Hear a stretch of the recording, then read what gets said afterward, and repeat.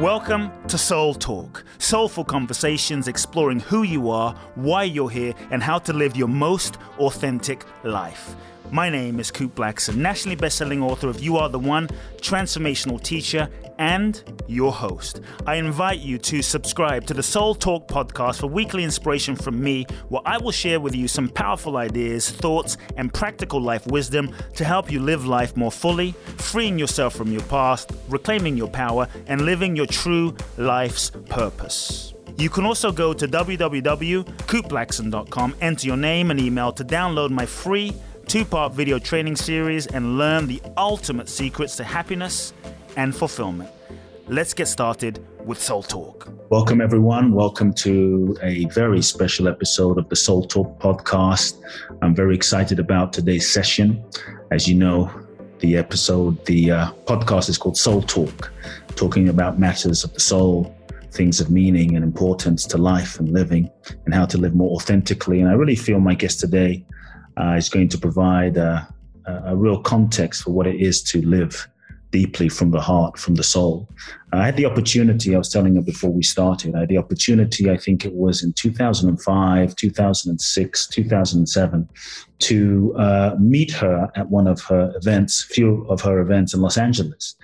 When I say meet, it wasn't one-on-one, it was in her satsang, in her event. And it was really profound moments for me as a young man, newer to the US, and really touched my heart, touched my life, touched my journey. And so I'm very excited. It's been a few years that I've been trying to get her on, and the universe aligned, the timing aligned. My guest today is a spiritual teacher, Gangaji. You may know of her. You may have been touched by her in some way. If you haven't, today's going to be a significant day, hopefully. She offers, I really love what it said on her website. She offers ordinary people leading ordinary lives a unique and transformative invitation to discover what has always been whole and fulfilled. And I love the fact that it's ordinary people living ordinary lives. And I feel we need more of that. So welcome to Soul Talk, Gangaji. It's a privilege, honor, pleasure. I've been looking forward to this moment. Thank you. I'm really, really happy to meet you up close and to be here. Yeah, it's a real pleasure. There's like so many questions I want to explore and ask you, and kind of not sure where to start, but I just want to start from a basic place, just for some folks that may not know you and your background. I'd love to just, how did the journey begin? How did the journey of spirituality and seeking and I'm always curious in terms of people's journeys, and I'd love for people to get a sense of just that part before we move and explore other areas. Like what prompted the seeking journey? Well, if I really look at the origins, I would say it was a recognition of how profoundly unhappy I was. But I was only 11 years old then. Uh-huh. And I just knew that I needed to do something to change my life. I did have not an abusive home life, but an alcoholic home life. So it was not a nourishing place, but I wasn't suffering. I was being fed, I was being educated, but I was unhappy. Mm. And so I have to say my search began in that moment. And so I looked ways to be happy. And what it looked like to me then is if I smile at people, if I'm nice to people, they smile back at me and they're nice to me. And that made me happy. And it did. It got me through my high school and college years. But I saw that was superficial, that it didn't really touch some profound suffering. I read books, I was into lots of different authors, and it seems to me they were all touching on that. So I tried lots of different things. I tried marrying the perfect man, and I did. And I realized, well, that is good. He's a nice person. I love him, but it didn't touch my suffering. I tried leaving the perfect man because I thought, well, maybe that's it. And it did feel free. And it was in San Francisco in the 1970s. So it was an alive, happening time. And that's really when I began to see that all of my activity even though it had been important for my development as an individual, really hadn't touched some ground of suffering. And at that point in San Francisco, I heard of Buddhism, and I got interested in Buddhism because the Buddha said life is suffering. And I thought, that's it, I get that. And he said, there is possibility of awakening from that suffering. So I immersed myself in Buddhism for a few years and discovered meditation and discovered the Buddhist tenets. And in particular, I got involved with Tibetan Buddhism and had wonderful experiences. And I had access to really powerful teachers for a while there. And so I was in an elevated state, I would say. But still, underneath that, I recognize that if I didn't do my practice every day, or if I didn't do it correctly, or if it didn't reveal some state that was higher than my daily state, then I was failing. And so I linked up that failing with my unhappiness. And I recognized that I need help that I'm not getting.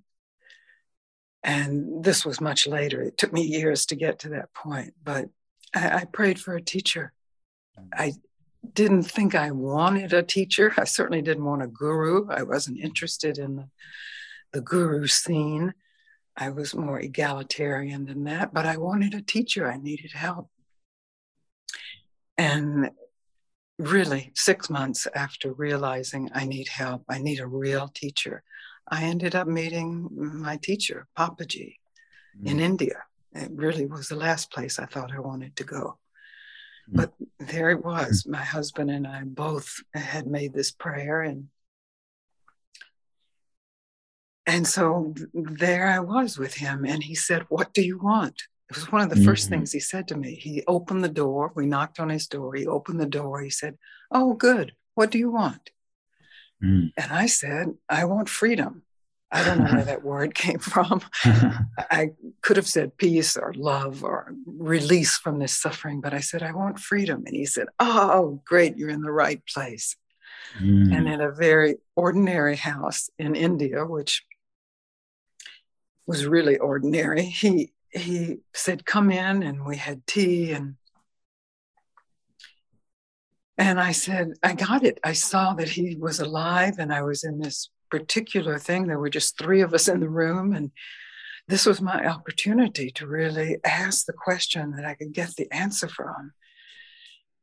And I said, "Papaji, tell me what to do," because I was willing to start a new practice or take on a new mantra or stay in India if that was necessary. I was really willing to do whatever he said because I recognized this is my teacher. And so I was paying very close attention. And he said, "Oh, good. Stop doing anything." Stop doing anything. Yeah. So I heard, "Stop doing anything." Just like you said, stop doing anything. Okay, I know how to do that because I've practiced meditation, So I got into a posture and I stopped doing what I was doing, but I was then doing my meditation. And he said, no, stop that too. Stop everything and tell the truth. Who are you? What is here? What's always here? And that really, after some moments of stark fear, that blew my mind open so that I could recognize there is this continual presence of being, consciousness, Satchidananda, that is always here. And that it's not a matter of perfecting my personality or my life situation, which may need perfecting, but it's a matter of simply telling the truth of what is always here. And after a while, he asked me to bring this invitation to whoever is interested, that those who are interested will somehow hear what the invitation is. So that's what brings us together. In this Beautiful. In terms of the truth, it's so true. It sounds like, "Oh, just tell the truth. It's simple." But why is it so darn hard? Why does it at least seem so difficult for us to tell the truth in so many ways? We lie to ourselves about so much just in our daily life, let alone the deeper reality of what we are. And we've been so conditioned in terms of what we are and who we should be and who we think we are, that we think it's real. And so how do we even start to tell the truth? And how do we know what's true when we're living the lie? How do we even tell the truth how do we even know we're lying? Let's put it that way. Great questions. Well, I first want to make a distinction between simple, because it is absolutely simple to tell the truth, and difficulty. It is also the most difficult thing in the world, because if you really are willing to tell the truth, then for that moment, at least those seconds, your concern is not about survival. Your concern is about telling the truth. Naturally, as human animals, our concern is primarily about survival. That's our social structure, our personal structure, our mental structure. That's not going to change. We are, first of all, programmed to survive. But in a moment of being willing to die to the truth, without knowing even what that means, just to be still, to stop projecting some form, even if it's contradictory forms of survival, just to be still, not in meditation, but really in a moment, then the truth, at least for a glimpse, is available. And from that point on, then you have the choice, if you're willing, to overhear yourself and the narratives that you tell, which finally all get back to survival. Even the deep suffering narratives are somehow about survival, so that we will teach ourselves more about survival.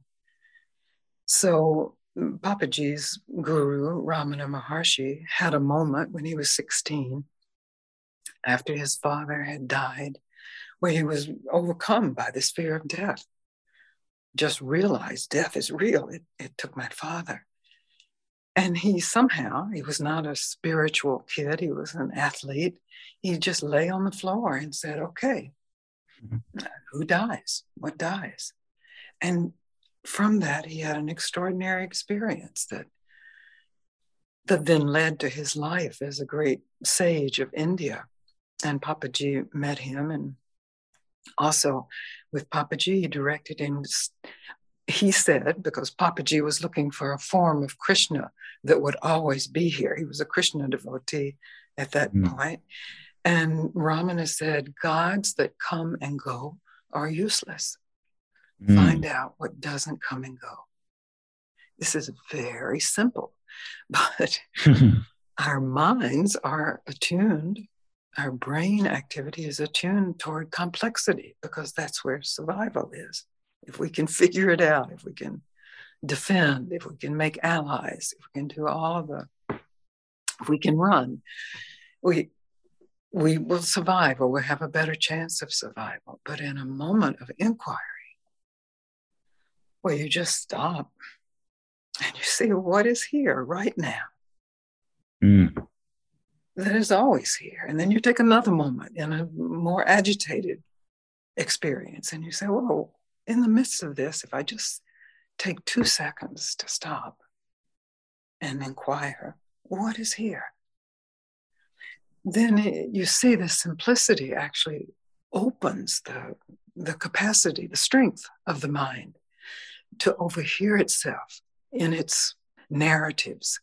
And then there's choice. You can follow the narrative, and we are trained and conditioned and practiced in following the narrative, or you can stop and simply experience what usually feels like death or fear. Maybe we don't think this is death, but it's a fear that arises. So that's maybe the long way of saying what it is. It's actually is even more simple than what can be expressed and more difficult than what can be expressed. But when you're ready, when you're actually ready to stop suffering or ready to be free, it's available for you because it's your own self, it's your own capacity.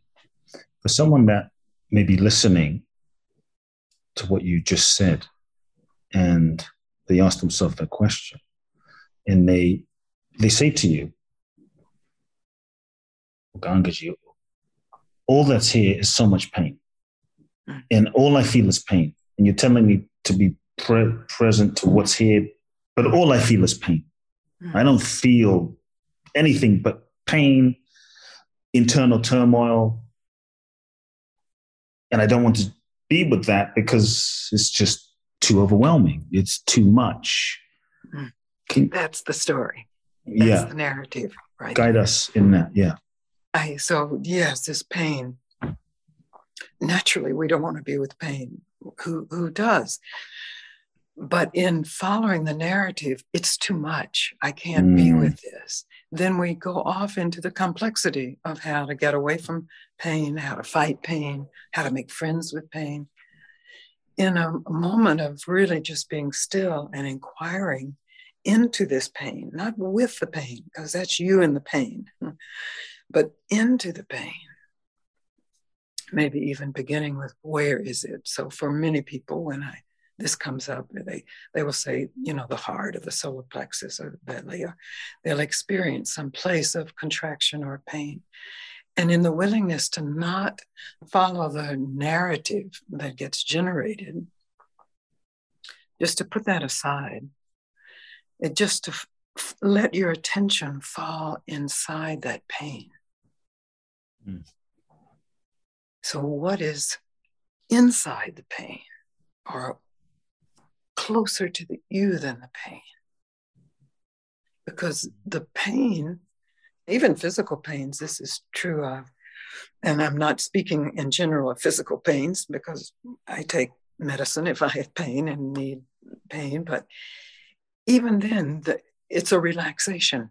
If you open to the pain, at the very least, the pain is lessened. But that's not my point. My point is if you really open to it, you discover something that is always here, even in the pain.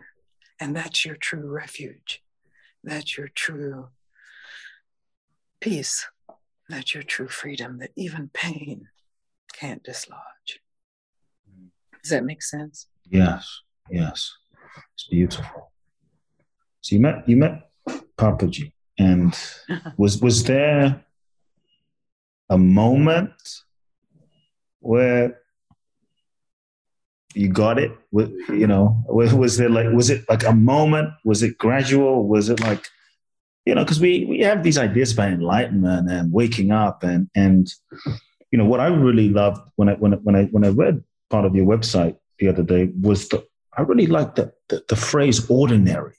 That really struck me because so much of like spirituality, this emphasis on the bliss and the extraordinary and it's just can seem unattainable to so many people. And so sometimes we have these high experiences, then we have to come back to life, which seems ordinary and mundane. And so there's a conflict, like that's holy and this isn't. And so firstly, like, was there a moment? What was and if there was, what was it like?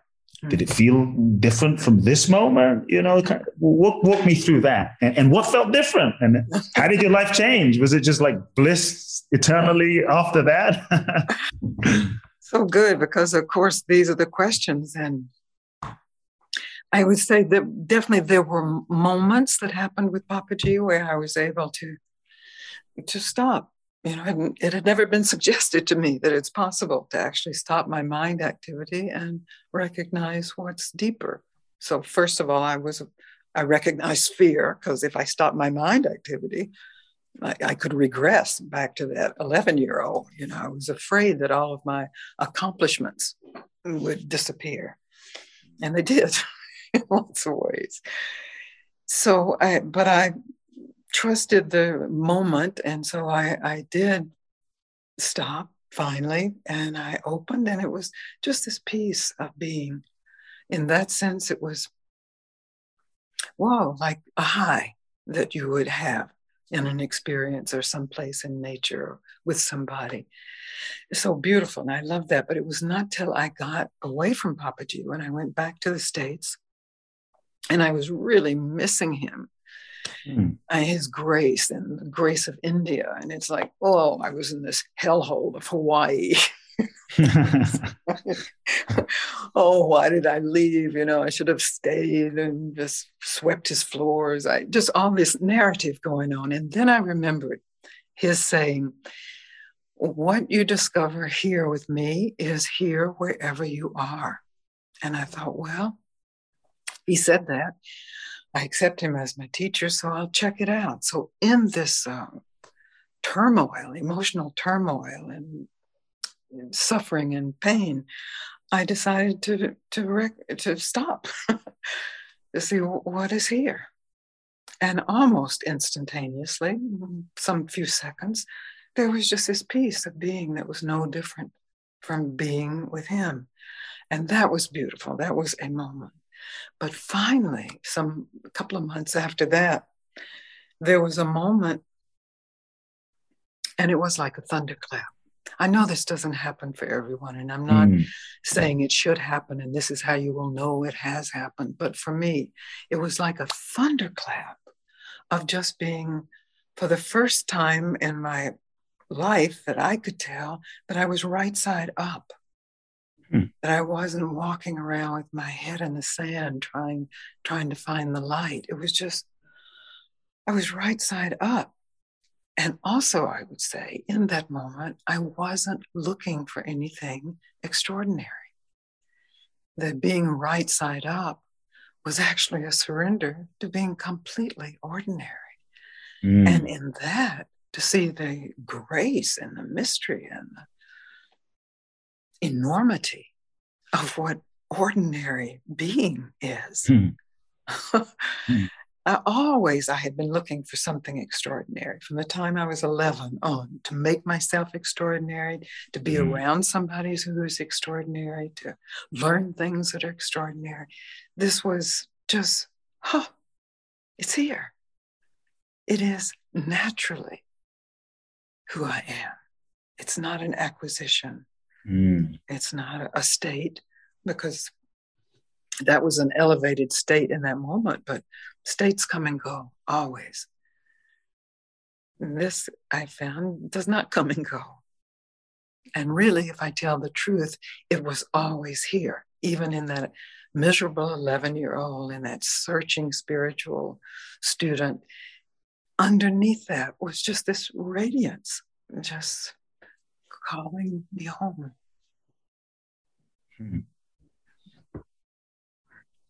Beautiful. Sometimes there's a fear that if we stop, let's say, okay, stop the mind, stop. This fear that we have, especially in our modern day culture, of how the hell am I going to function? How will am I going to be homeless? How will I be successful? The motivation. And can you speak to that? Because it's like, well, if I'm just here and everything is great and I'm in peace, but my rent, and just functioning in daily life. So can you speak about how to navigate that seeming dichotomy? And because I think there's a fear like, well, I've heard people say, no, I don't want to go down a spiritual path because I'm going to lose my motivation. So let me just keep doing what I'm doing. And so can the two be lived? Is it just, what are your thoughts there? Well, I think it's such a legitimate question, because when I hear that, and I did experience that, and I hear that from people quite often, it's the fear of death again. But of course, why we have to pay our rent is because we don't want to be out in the cold. And why we don't want to be out in the cold is we don't want to die. And even as altruistic as our relationships may be, they are an aspect of survival, that we are social creatures. And so I accept it as an absolutely legitimate question. And I had that come up in India because once in India, I saw a man laying in the middle of the street, wrapped in what looked like saran wrap or plastic. He was naked underneath and wrapped in this and laying in the middle of traffic. And in India, of course, traffic just went around him. But I was thinking, oh my God, is that what I'm going for? Is that what I'm looking for? And then I remember meeting a Tibetan teacher once, and he was outside, and they said, oh, yesterday we forgot to bring him in. And if they didn't bring him in, he would just sit outside all day, and he could get sick and die, So it's like, that's all back to the fear of death. So it's so interesting because that really does have to be faced. No one can answer that for anyone else. And in a moment or 2 seconds or 4 seconds of actually caring more about your freedom than your death, I don't mean in a scenario, but in just an experience of in this moment, where I recommend you be safe. I don't recommend you do this in the middle of traffic or if you're threatened in any way, but in a moment in your room, and just to take a moment and not be preoccupied. And I'm not putting a negative spin on this preoccupation. It's natural to be preoccupied with your death, which is the future. That's why we have the capacity to envision the future. So the fear, oh, if I go down this way, I won't take care of my children, or I won't feed myself, or I won't support the planet. These are fears that are just designed to keep you on the track of survival, rightfully. I'm not anti-survival, but there is something more than just survival. And people have experienced this in non-spiritual terms forever, in war or in threat or in rape. They can often be for people or in death, on a deathbed, just a moment of glory, of beauty, of surrender. So the invitation is not to wait for your deathbed, because you will die at some point. You won't be able to pay the rent after you're dead. And just this moment, as a young man, as a young person, as a Ramana was a young, just innocent person. It's an innocent question. What is here? What is always here? It doesn't know of death. And so since we do know of death and we have practiced avoiding death intelligently, it's a way of just stepping back into a release or relaxation. Is that helpful? This is such an important question. It's the question, of course.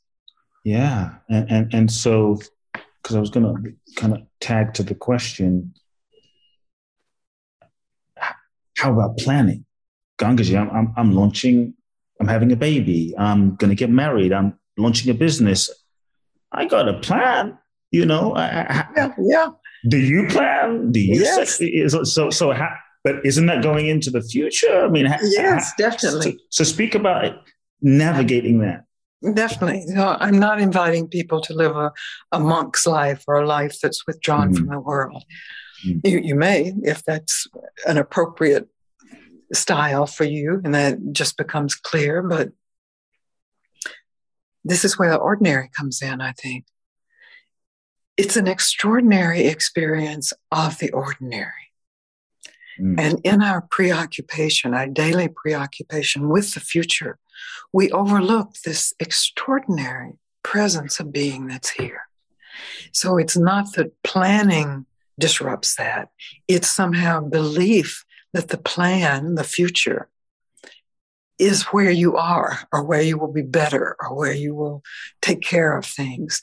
It's a really respect for the presence. And I'm not saying be here now, though that's a great statement, and I like it, and it's good, but it's not that. There's a totality of being. that includes past, present, and future. But in our obedience to this mandate to live, to not die, we are overly concerned with the past because we learned big lessons there and how that relates to the future, because that's where our next challenges will be, survival-wise. And we just overlook this presence that's here right now, this ordinary, awakened self that is at the core of all time. Was here in the past. You can go back into past memories and you can look at that and you go, oh, even then, this presence was there. That's the beauty, as it's all inclusive. It's not making wrong the past. It's not that it's wrong to look into the past. I think we're just made that way. We will remember past incidences and we'll see how that relates to present and future incidences. But it's a preoccupation that gets cut, and a recognition that in this moment, you are not suffering. And how deep is that? And is there a moment where that has ever been absent, even in profound physical or emotional or circumstantial suffering? And so you're not looking in the narrative for the answers, you're looking in the experience. And that's the invitation, is really to stop looking in your narrative and open to what's always been here. When you were a little boy, a little girl, when you were feeling great, when you were feeling bad, when you're feeling enlightened, when you're feeling unenlightened, what's Papaji called it, the substratum. I love that word. I think that's really good. The substratum, which is Satchidananda, consciousness, aware of itself, and then overflowing in the bliss of that awareness.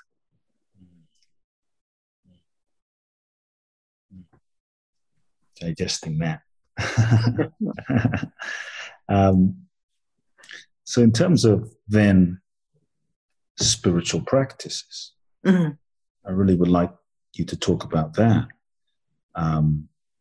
Meditation, yoga, mantras, chanting,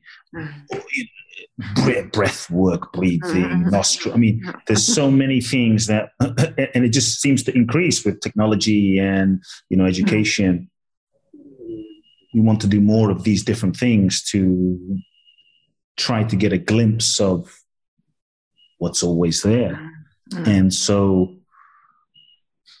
we pride ourselves on being a good practitioner and being spiritual. And so do they help? Do these practices help? Or are they actually hindering us?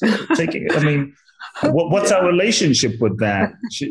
Just stop. Okay. Do I just stop? Do we just stop reading, stop practicing, and just sit there and it's like,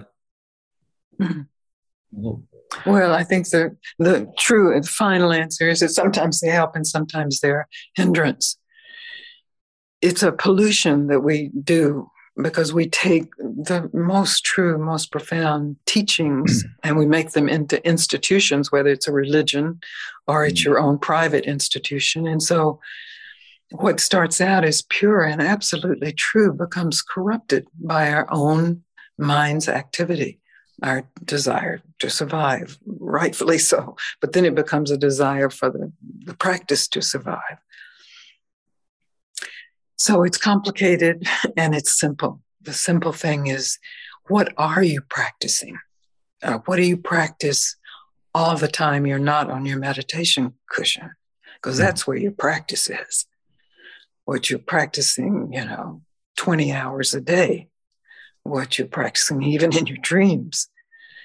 And so are you willing to stop that practice? Are you willing to realize that practice is now a hindrance to your opening? And that's the practice that gets repeated daily, weekly, hourly, of who you think you are, what you think you've accomplished, what you think you've lost. And I'm not denying either the experiences or the feelings of that, but it's the narrative that is practiced. It's like a mantra. Mm-hmm. This is my name, and it's so practiced that it becomes like a mantra is supposed to become part of your whole being. And we don't even recognize that we're practicing it. That we have to even remember I'm a male or a female, or remember I had a good childhood or a bad childhood. Just to take a moment and stop that practice. Then if you make that moment a practice, it will help you or it will hinder you, depending on how it is corrupted or left pure. Practically speaking, I meditate every day because it's very good for my body and it's very good for my nervous system and my mind stream, just to have nothing happening, just to be still. And that's beautiful. When I was younger, I used to dance every day. And that was beautiful. That was one of my practices. Now I like to be in nature when I can. That's a practice, and that's beautiful. But if it becomes like I've got to meditate, or my day is ruined, or if I don't get outside today, it's a lost day, it's corrupted, and it is hindering you from recognizing what is always here on the days of your practice, when your practice is good, when it's bad, when you forget it, when you fail, when you succeed, what is always here. So in a sense, that's a practice in that it takes attention. It's a kind of vigilance. It's like keeping vigilance. But if you try to encapsulate it and make it a religion, you will see it become stiff. You become stiff. It's a hindrance. You're not ordinary anymore. You are doing something. Right. Right. It's so true. How much of our lives do you feel we're in control of? Do we have control? And the relationship between karma and manifestation and making things happen, and some teachers talk about bend your reality and control your reality and manifest. So what are your thoughts on that? I mean, life seems to happen, and many of the things that happen, the more and more I find I didn't really plan these things, and the best things just kind of unfolded. It's like, okay, I had this plan, and this is what ended up happening. And so I'm starting to think, I don't know how much control I really have of this thing. And so I'm curious. Well, I have a point of view on that, but I think it's an arrogance of mind that we have control over life, and in the willingness to be surprised, there is a recognition. I mean, maybe humility is not the exact word, but it's an availability for the mystery of life. It's certainly there are things we can control for a while, like we can control our bowels for a while, but finally we won't be able to. So control in that sense, I think, is legitimate. And there are choices that we make that then have their own destiny. There are mistakes we make and good choices we make that unfold. But there's a possibility to recognize how infinite and complex and just the cosmic nature of it all. I mean, there's so much we don't even know about the cosmic nature of it, or of it all, and of our own selves, our own bodies, of even practically healing our own diseases. So there's a hugeness to this that we can recognize as that we are aspects of. And that definitely our choices may have some influence on choices, the choices of what we eat, of how we deal with our trash, or how we deal with our neighbors, whatever they may be may have some influence. But I think it's arrogant to think that Well, it's first of all arrogant to think I am enlightened and therefore my choices will be good. That's a setup for a fall, I mean, we've got plenty of examples ahead of us for that. So if we don't have that narrative, there's a fear, then I won't have the life I want, that I am creating my life. And to create that, I need the right affirmations, or I need the right visualizations. And it's so much both more simple and bigger than that when you're willing to recognize that as a form, you are created and you will die.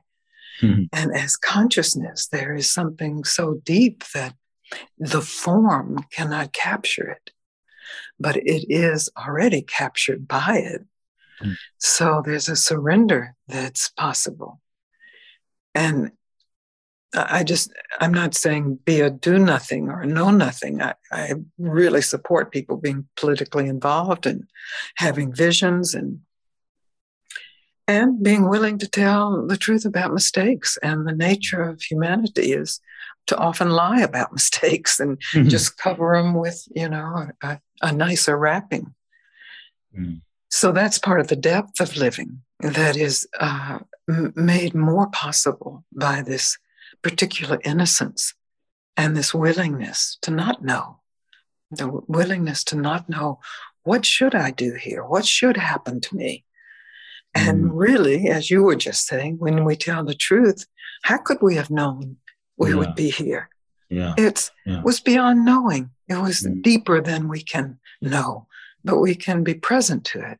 We can open to it. We can experience it.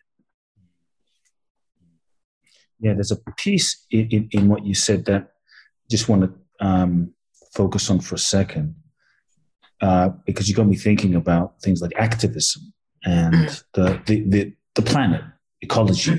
I was speaking to, I think it was Bruce Lipton or someone the other day, and we're talking about the world, the planet's going to go extinct, and we're going to disappear. Species are disappearing. The planet's disappearing. The oceans, the sky, all these things we're doing to the planet that is destroying it. And we won't exist in X amount of years. And so we have to do something and fix this. And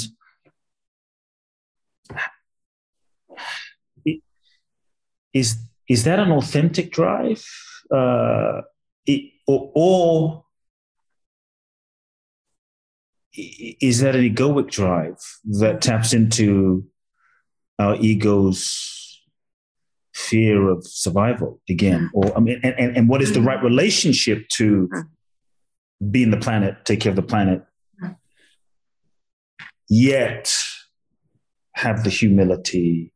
I'm trying to ask a question, but you just gave the answer, though. Yeah. So can you? I'd love to hear just some of your thoughts about that. That's beautiful. I'd say it's both egoic and it's true, cosmic. And if your hair's on fire, you rush to get your hair put out. You don't have a discussion. Yeah. And so, was that egoic? Well, it's part of the survival drive, certainly, but it's also intelligent. It's not being, you didn't say, my hair's on fire and fire's a great thing and this is maybe a spiritual fire. You just run to put the fire out. And it seems as if we are recognizing that our ecosystem, anyway, is on fire. Literally, around here in the summers, we had a month of air you couldn't go out into because the ash was so deep. And are you in LA? Is that? I was in LA and now I'm in Miami for the moment. But I remember that Miami has it has the water problem.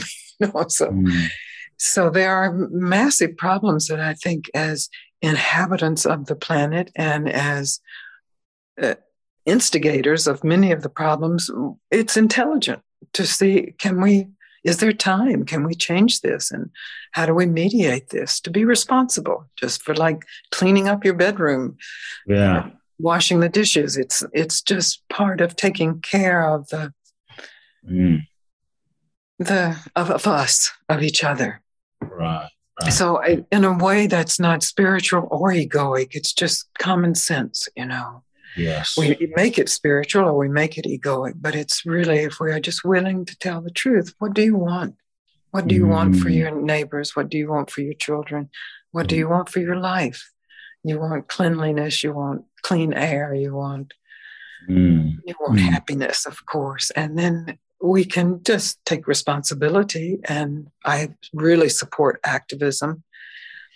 But I also, as having been an activist at one time in my life, hoping that would make me happy.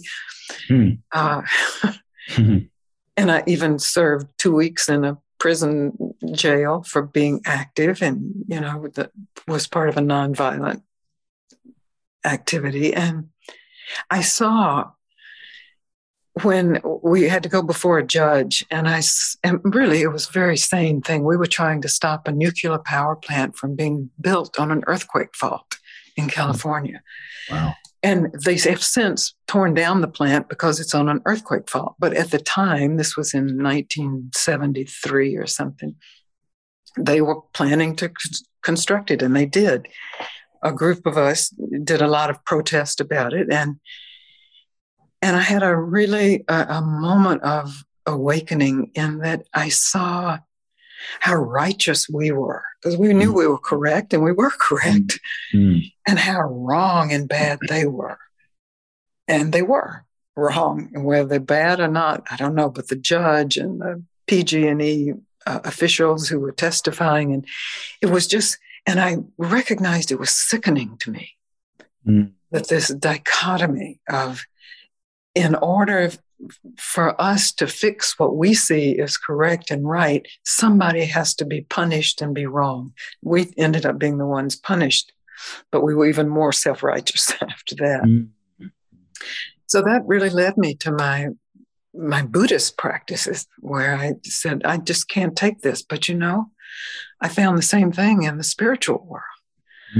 There was the whole ranking, and then there was, well, Buddhism is right, but that means Christianity is wrong. And, you know, it was like, whoa, it was the same thing, a superiority if you're a spiritual seeker, and a judgment if somebody wasn't a spirit. So I think it's an aspect of human nature that we can take responsibility for, in just recognizing it's, of course, part of the survival drive, recognizing it and being willing to not indulge it, to do what you can do. If you're called to do more, to do that without the added, well, you know, it's really shown up in these times, without the added hatred. That doesn't mean anger won't arise, and anger is natural, it will arise, and even hatred will arise, but without indulging that.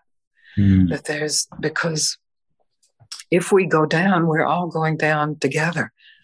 I mean, certainly not at the beginning, perhaps the very wealthy people will be able to escape to someplace. But if the ecosystem, the biosystem is destroyed, it's destroyed for the whole species, at least ours anyway. I don't know about survivors.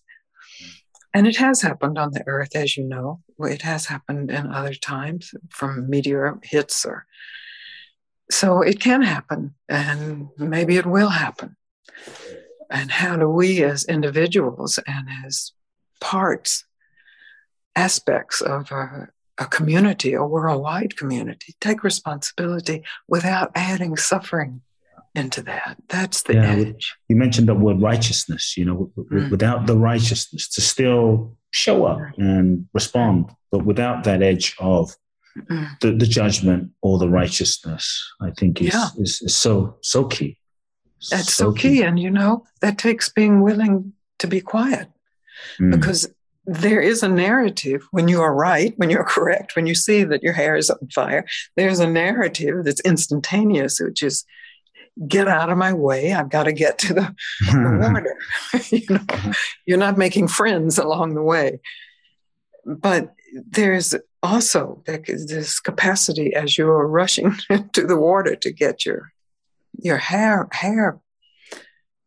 the fire in your hair drowned, that you don't have to hate everything that's in your way. You don't have, and that's unnecessary suffering. And it's a habit. And I think maybe in the States we have it really big right now. I know different countries do too, but it's a disease we have. Yeah. Wow. There's a couple of things I want to ask. One is a really mundane kind of question that just stirred up. But I like the mundane because it just makes it really like every day in life. And so I was having a conversation, and it's come up with 2 or 3 friends in the last week where they're vegetarians. And now they're thinking about eating fish.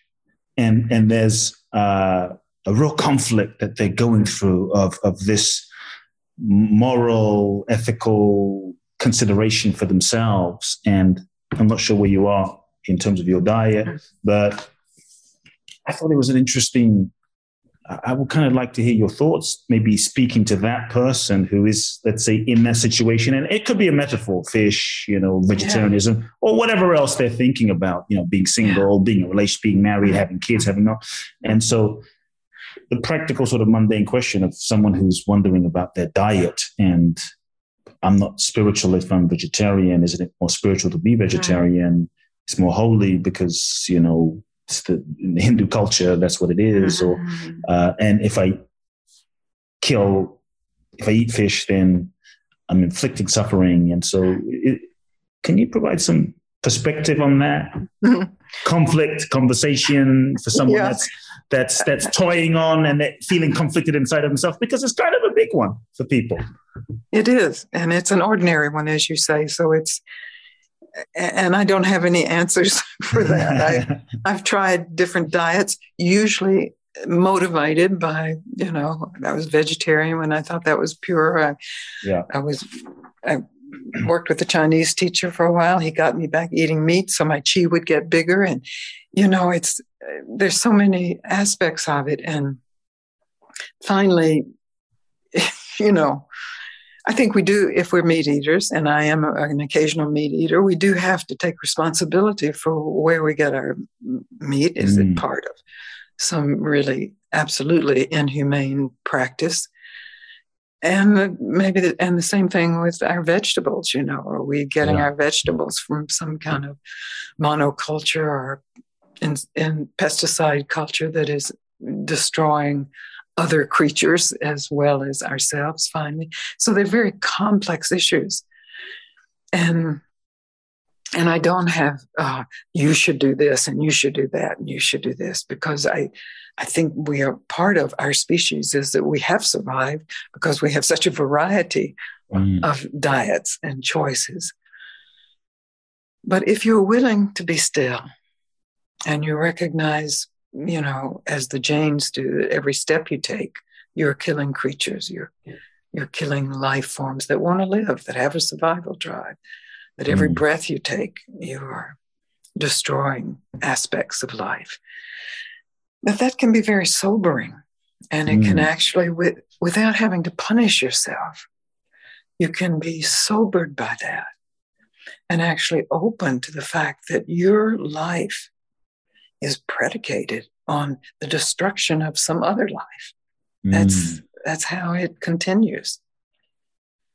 And maybe all of life. I don't know much about insect life, except that it's totally mysterious and astounding, but plant life, everything is trying to get its own territory. And in that, maybe the only pure substance is the whole substratum of mushrooms that we all live on.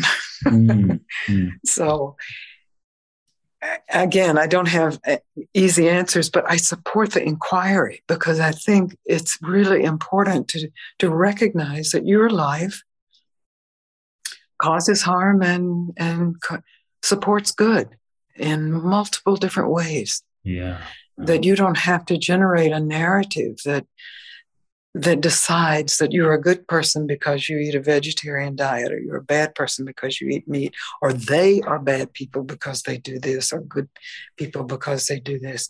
That there's a kind of willingness for a fluidity of openness and responsibility, and maybe opening to the guilt and grief that we feel just from what it takes for us to survive.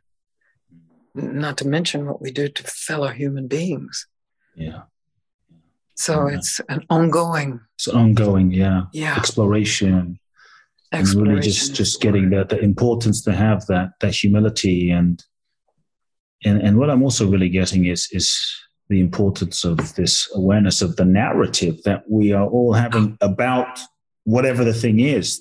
It's not so much the thing, it's just this narrative about it that creates a lot of that suffering. Yeah. That's the unnecessary suffering. Yes. Because I do make a distinction. There is necessary suffering. I mean, birth itself is suffering for the mother and looks like it for the baby generally. So there is suffering that happens. If you break your leg, there is pain that is necessary pain that gets your attention, gets you tending to what needs to be tended. But the unnecessary suffering, which is this burden, self-imposed burden, we've learned from others, but we impose it on ourselves.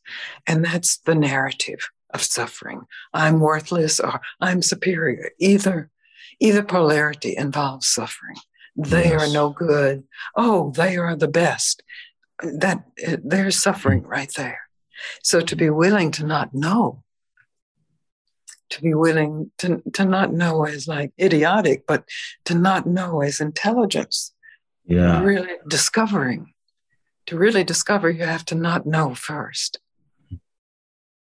So true. I have a final couple of questions, if it's okay. One is a small one. One is could be a bigger one. Let's see. There's a lot going on in the world right now. I missed that. There's a lot going on in the world right now. Yes, big and small.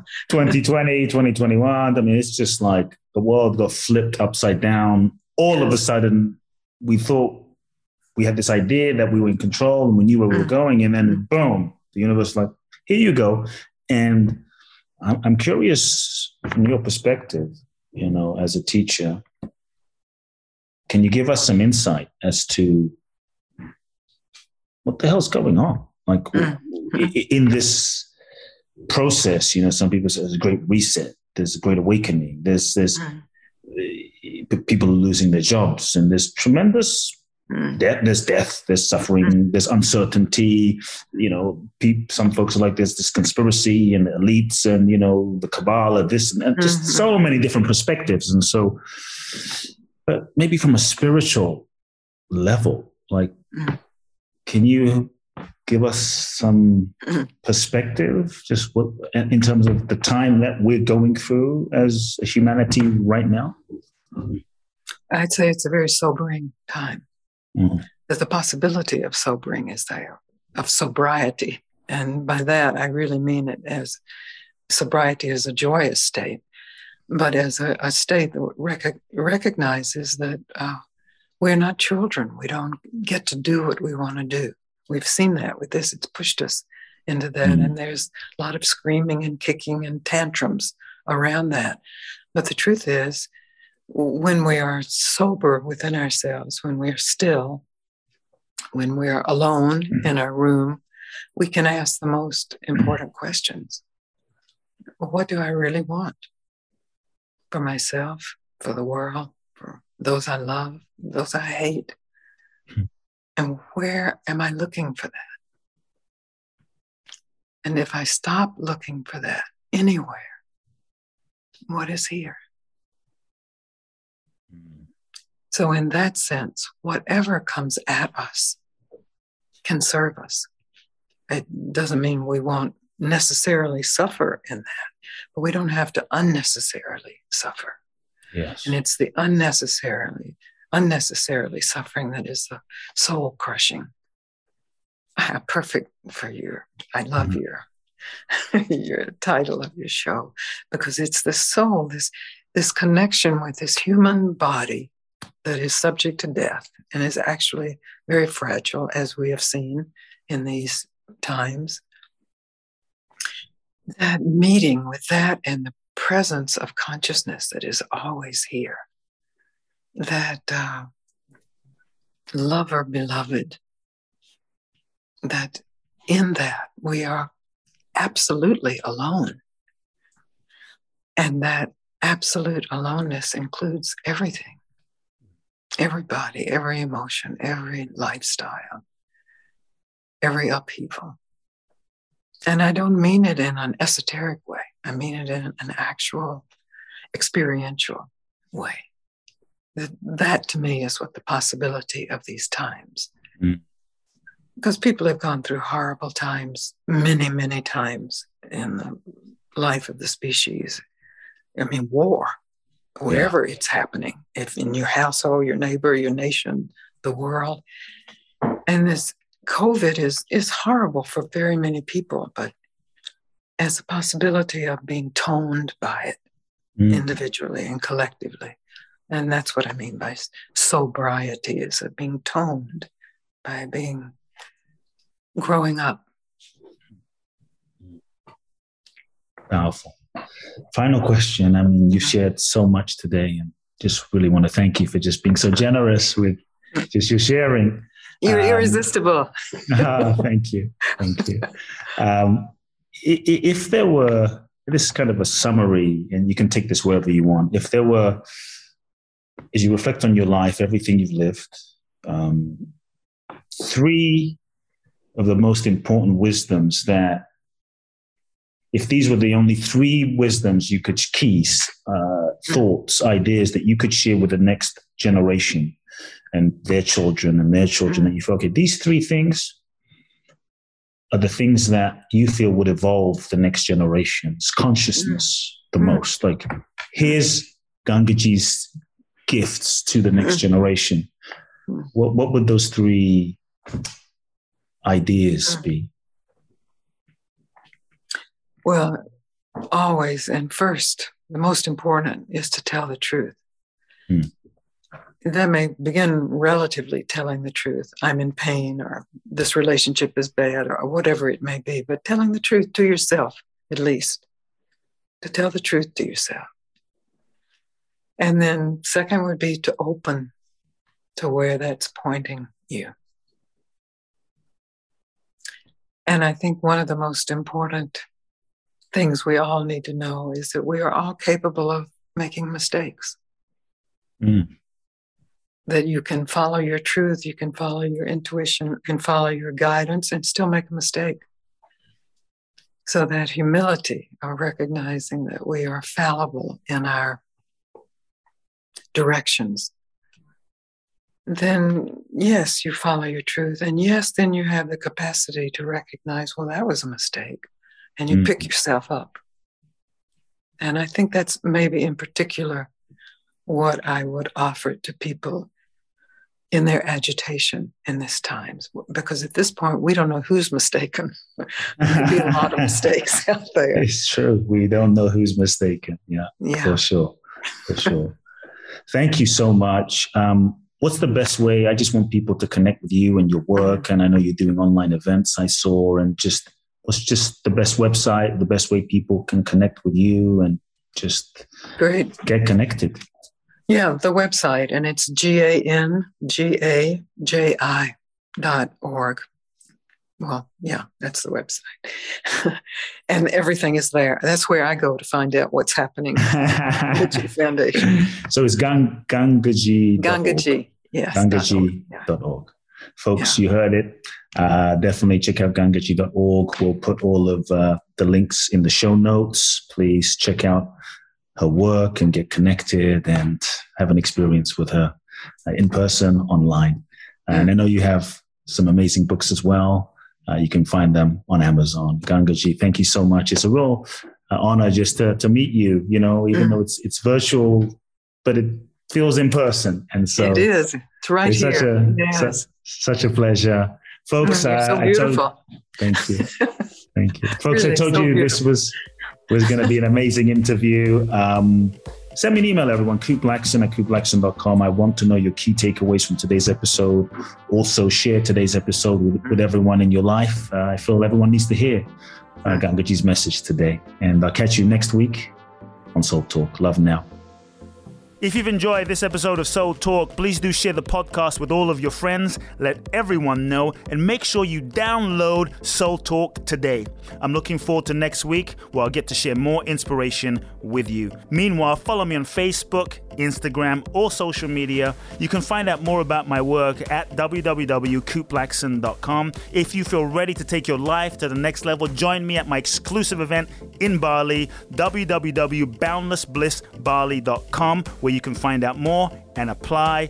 Also, make sure to remember to download my free 2-part video training series and learn the ultimate secrets to happiness and fulfillment at coopblackson.com. Sending you all big hugs and love now.